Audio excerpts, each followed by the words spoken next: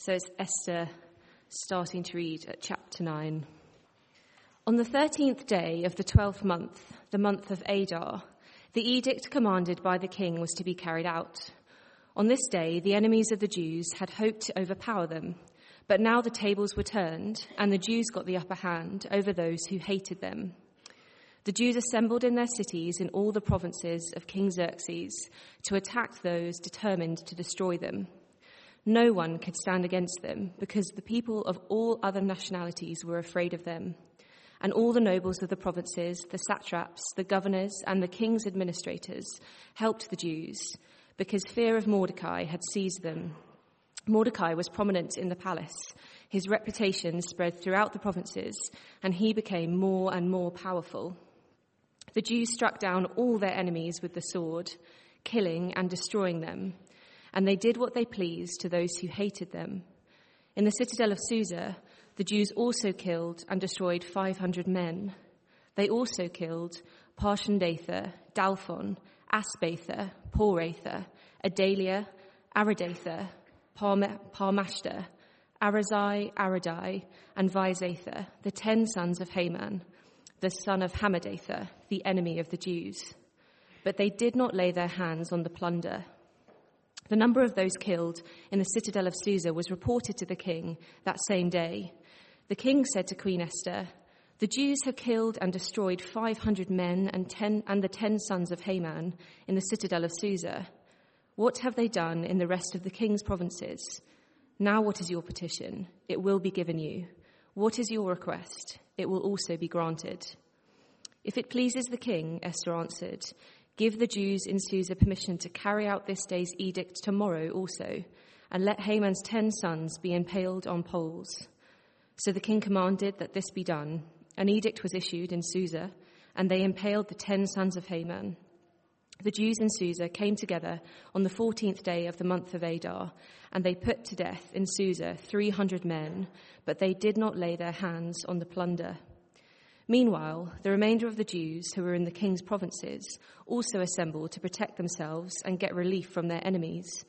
They killed 75,000 of them, but did not lay their hands on the plunder. This happened on the 13th day of the month of Adar, and on the 14th they rested and made it a day of feasting and joy. The Jews in Susa, however, had assembled on the 13th and 14th, and then on the 15th they rested and made it a day of feasting and joy. That is why rural Jews, those living in villages, observe the 14th of the month of Adar as a day of joy and feasting, a day for giving presents to each other. Mordecai recorded these events, and he sent letters to all the Jews throughout the provinces of King Xerxes, near and far, that they should celebrate annually the 14th and 15th days of the month of Adar as the time when the Jews got relief from their enemies, and as the month when their sorrows were turned to joy and their mourning into a day of celebration. He wrote to them to observe the days as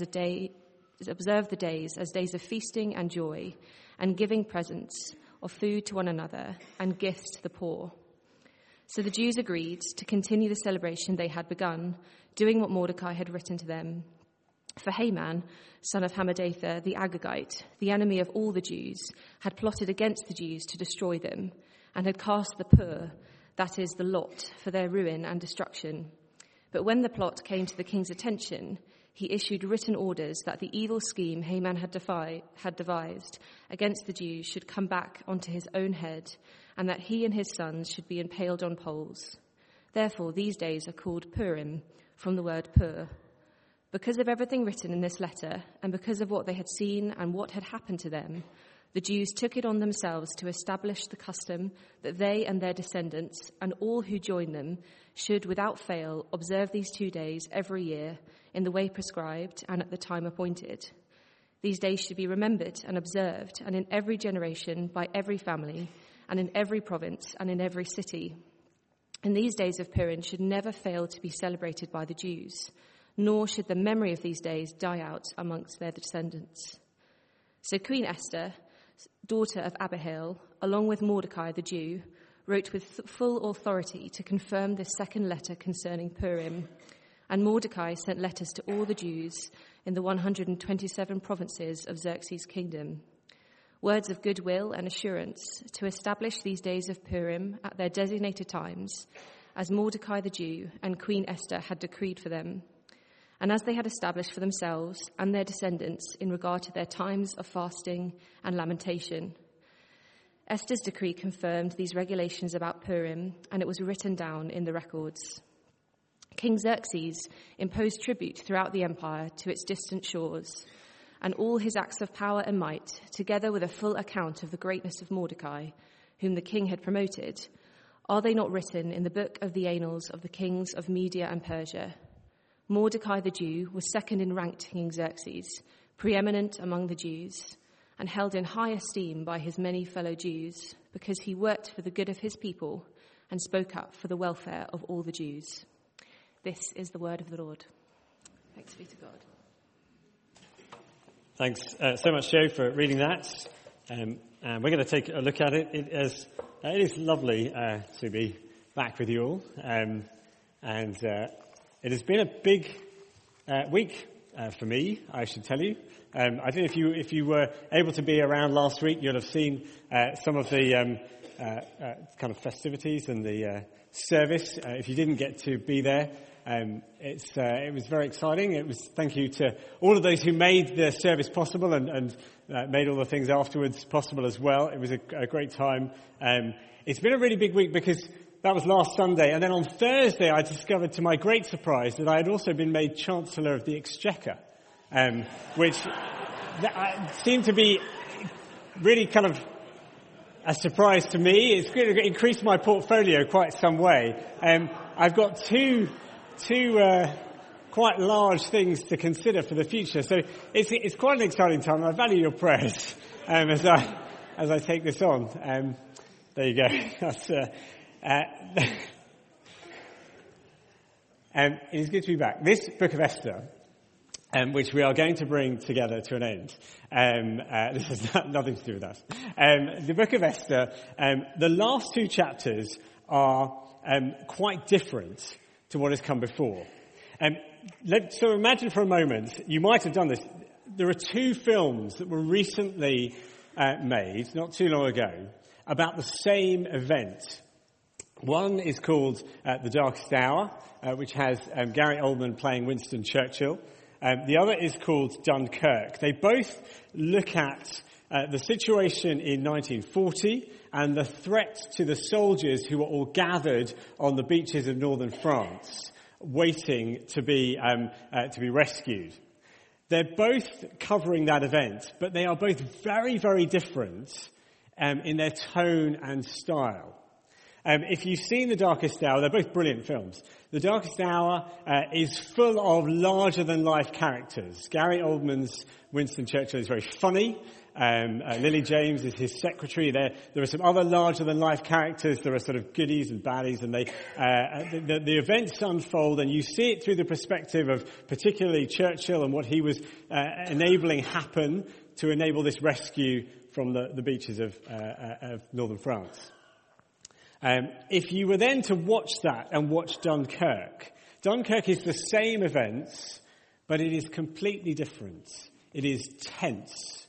It is set in the beach, around the beaches and the events that happened there. It's like documentary reporting almost. If you know it, the soundtrack is this kind of almost intense groaning kind of sound almost that runs through it. You get a sense of the human cost.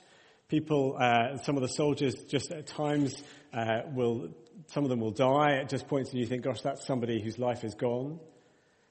We meet a soldier who is suffering from post-traumatic stress disorder. The two films are covering the same event, but the tone is very, very different. Now, the reason I've put these here is to go through the book of Esther and through the first 8 chapters that you've been through this past few weeks is like The Darkest Hour. It's like seeing it through the lens of these characters, Haman and Mordecai and Esther and the king, and you see it and it's larger than life and there are some comic situations and reversals that happen. It's quite funny at times. And it's like that. And then we get to the last two, this bit here, and it changes dramatically and it is much more like watching Dunkirk. It is like documentary reporting. It is serious. It covers the details of what happens. It is quite a change of tone. And why? Why change from one to the other? Why do we need that? Why do we have that in our Bibles? I think because for all the humour and the comedy that's in the early part of Esther, this part here, this end, it's a challenging moment for God's people in their history. They come very close to being wiped out. But they are preserved just. They are preserved just, and we're taken through it. Now, it was a long reading. Thank you, Joe, for reading it. But it divides into two, and it's not too hard to break it down into two and to see what happens because of that style. So the first part, chapter 9, we get a summary at the opening. If you've still got your Bibles open, just look at the opening verse. Tells you the summary that when the 13th day of the month of Adar comes along, you'll remember there was an edict that allowed those who wanted to destroy the Jews to do so, but a second edict had allowed them to defend themselves. And on this day, the enemies of the Jews, they'd hoped to overpower them, but now the tables were turned, and the Jews got the upper hand, and those who hated them were defeated. And there's that reversal that we looked at last week, that great reversal that happens. But this time, it's not through kind of comic scenes and drama of individuals. This is more like, you have to imagine a BBC News correspondent. You know that if you watch the news at times, they say, we now go over to our correspondent who is in, wherever it might be, in this case, Susa. And the BBC News correspondent will then appear on the scene, and they'll have covered the events, and they take you through it. So this situation in which there were those who wanted to rise up and destroy the Jews. And you can imagine the correspondent saying, I'm here in Susa. It has been a day of bloodshed. It has been a day of strife and tension and uncertainty. And verse 5, the Jews have struck down their enemies. Those who wanted to rise up and kill them, they have defended themselves. I can record for you there were 500 men killed in Susa today, and including the 10 sons of Haman. And the correspondent would say, this is the hierarchy being taken out. It's been a tense day in Susa. And then a second report would come on the next day after the edict is extended by a day, and would describe how 300 had then been killed on that second day. Another day of bloodshed and uncertainty, a sense of tension for the Jews, those who wanted to destroy them. They have defended, they have fought, there have been casualties. The second day comes as Esther asks for the extension to this edict. It comes in verse 12. The king offers her, what is your request? What is your petition? And Esther asks for an extension. The writer doesn't tell us at all how to view that. It's simply reported. Clearly there was still a threat to the Jewish people. Clearly they were in some sense of tension and danger. But the edict is extended. And we're told as it goes on, meanwhile, verse 16, the remainder of the Jews assembled to protect themselves, and the description of the wider provinces, the whole region and wider region, 75,000 of them were killed, those who opposed the Jewish people. 3 times we're told during this account, you see it's quite brief, it's quite clipped, it's quite sober. 3 times we're told they didn't lay their hands on the plunder. The reason we're told that, it comes in verse 9, it comes in verse 13, verse 15, and then in verse 16. The reason we're told that, it goes back into further into the Old Testament earlier on. It's trying to underline that this wasn't a colonial act. It's trying to underline it wasn't about gaining territory. So to put your hands on the plunder was to try and grab what you could get, to accumulate your wealth and land, And it's trying to underline that it's not a colonial act. But again, it's simply reported, it's simply placed there. And the writer is trying to give us this sober account of what happened.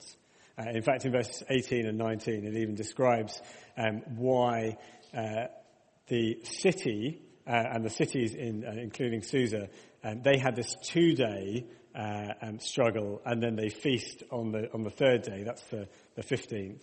Whereas in the rural areas, just the first day, and then they feast after that. It's giving you this historical account. It's almost like the historical kind of presentation of what goes on. And the underlying message is that the people survive. It was tense. It was uncertain. But they have survived. They have been preserved. Just.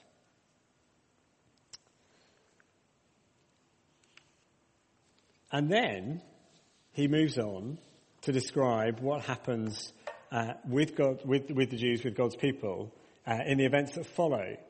And again, the star, the way it describes, is all about the administration of this remembrance that they will have. Verse 20 of chapter 9, Mordecai records these events, and he sends letters out to all the provinces to say, we've had relief from our enemies.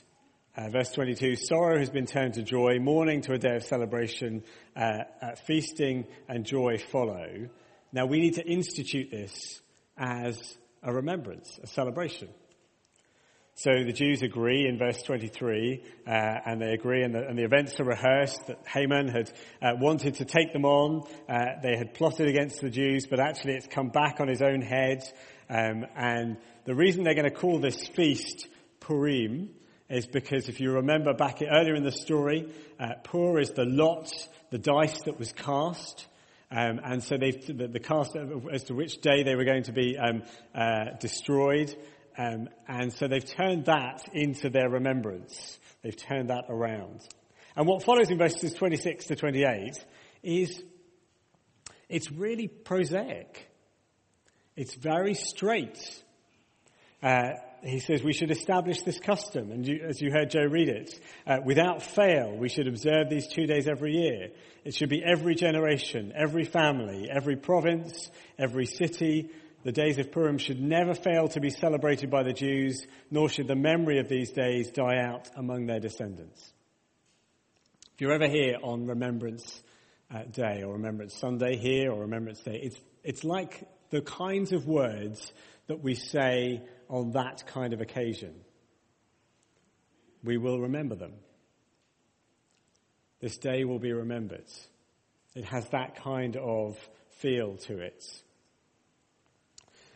Jewish people still celebrate this festival and feast today. As a message came through from somebody who was at Platt until not so long ago with a Jewish background. He described how this book of Esther would be read in the synagogues even today. The celebrations will take place. It's still marked and enjoyed as a remembrance. Accounts are given of how Jewish people celebrated this feast in this way, particularly through the Nazi era. And you can imagine why it meant so much to them, particularly then.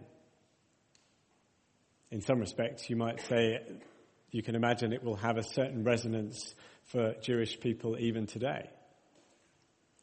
There is a remembrance that goes on and still happens. And the question I wanted to ask with us this morning is, why end the book this way?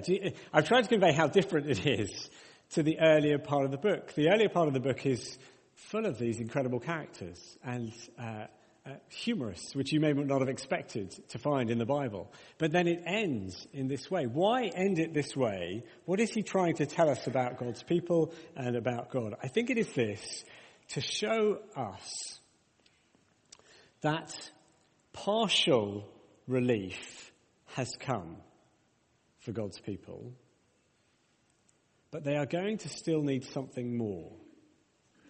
Partial relief has come, but they will still need something more. Survival, they have survived. But survival isn't the end.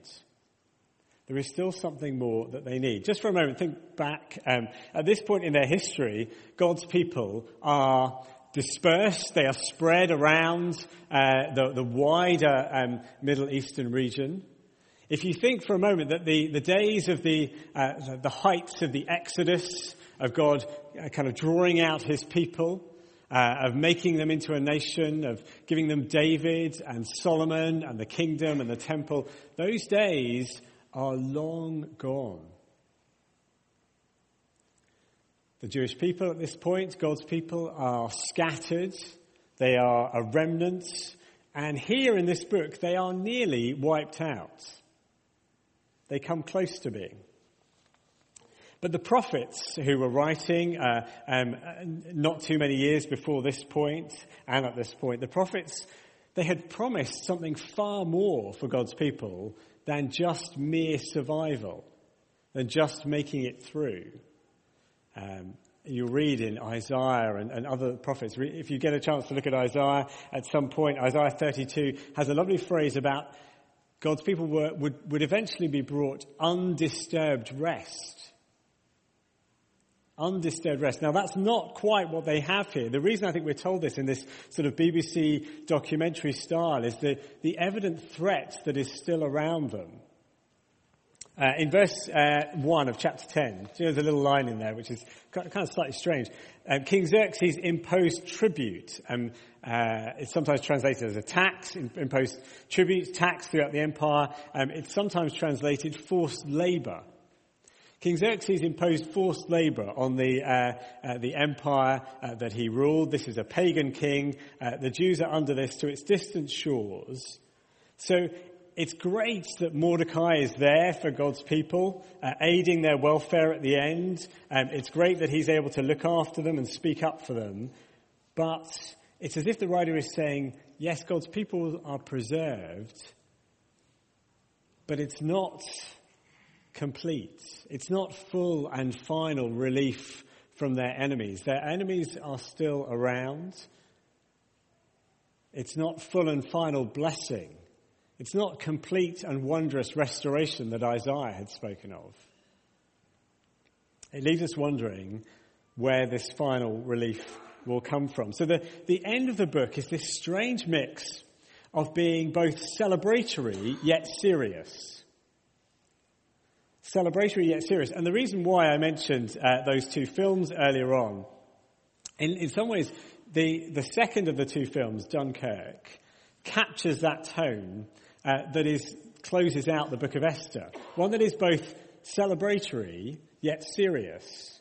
So they have been preserved and survived, yet there is still more to come. I'm going to play you a short clip, which is just from the closing out of Dunkirk. And the tone of it might help us catch where I think we land the book of Esther.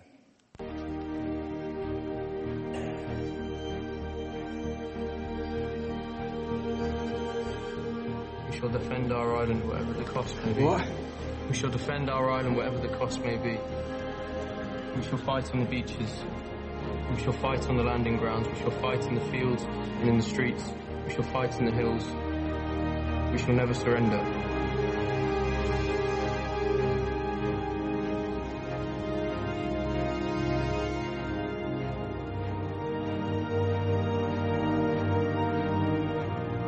And even if this island or a large part of it was subjugated and starving, and our empire beyond the seas, armed and guarded by the British fleet, would carry on the struggle until, in God's good time, the new world with all its power and might steps forth to the rescue and the liberation of the old.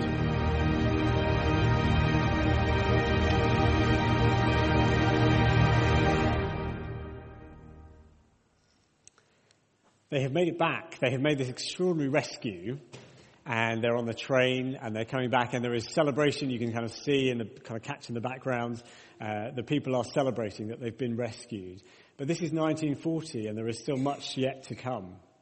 There is celebration, yet it is serious. The picture of a burning plane sort of pictures what they've left behind on the beaches and what yet still remains for them to face. There is this celebratory yet serious tone. It captures it really, really well. And the soldier is reading words that Churchill wrote at that point. He's reading them from a newspaper. He says until they wait, there is this sense of struggle until ultimately a new world will step forth to rescue and liberate the old. And I guess as Christians, to draw ourselves in, as Christians we can read Esther. I encourage you to read Esther like you might watch a movie about Dunkirk. It is a key moment of relief. It is, they have made it. There has been this extraordinary rescue of God's people. It is a celebration and a remarkable victory, but more is still to come. And in fact, I guess the scale of what is needed becomes even clearer by the sense of threats around them. And there is still for God's people here an enemy still out there. There was still in 1940, and nothing less than a new world, to use that phrase, is needed. And this is where I think that Esther can help us understand our own story. We're looking back at sort of part of God's people's history and that particular moment, but it can draw us in because the New Testament describes Christians. If you're a Christian this morning, it describes you as one of the true children of Abraham, one of God's people. That's our lineage, our line, if you like. We go all the way back there. In Christ, we become his children. And for us, you can see that sort of tension, that both celebratory yet serious. For us, the wonderful news is that that new world begins with the arrival of Jesus. It has come in him, and in Christ we know that new world has begun, but we also know it's not complete until he returns. And we are waiting, in a sense, for that full and final relief and blessing from opposition to God. And if you are somebody who perhaps groans and under the weight of the world and perhaps senses that you're waiting for this world to be put right, actually seeing where God's people were and just understanding those parts of history can help us think we are waiting for that new world in Christ. If you're somebody who is perhaps caring for an aging parent who groans under the weight of a frail body, waiting for a full and final blessing of a new body and a new resurrection. If you're one of our Pathfinders who are in with us this morning, if you're perhaps you're at school and you sense that it is being a Christian there, you sometimes think, gosh, I'm waiting for some kind of relief. It's not an easy place to be. That is what we're reminded we have in Christ and is coming in Christ. One day, a new world, a new heaven, a new earth brought by Christ will, if I can use that phrase that was there, will step forth to the rescue and wonderfully liberate this old world and bring full and final blessing for God's people. Should we pray together? Father, as you have given us this book of Esther and its twists and its turns and seeing your sovereign hand in the life of your people, Lord, would it encourage us? Would we understand better how you work where we are in your salvation plan? Lord, would we look and lift our eyes to you? Would we know that one day there will be this full and final relief, that we can marvel in your Son coming and bringing in that new world. And Lord, we long for that day when it is complete. In Jesus' name, amen.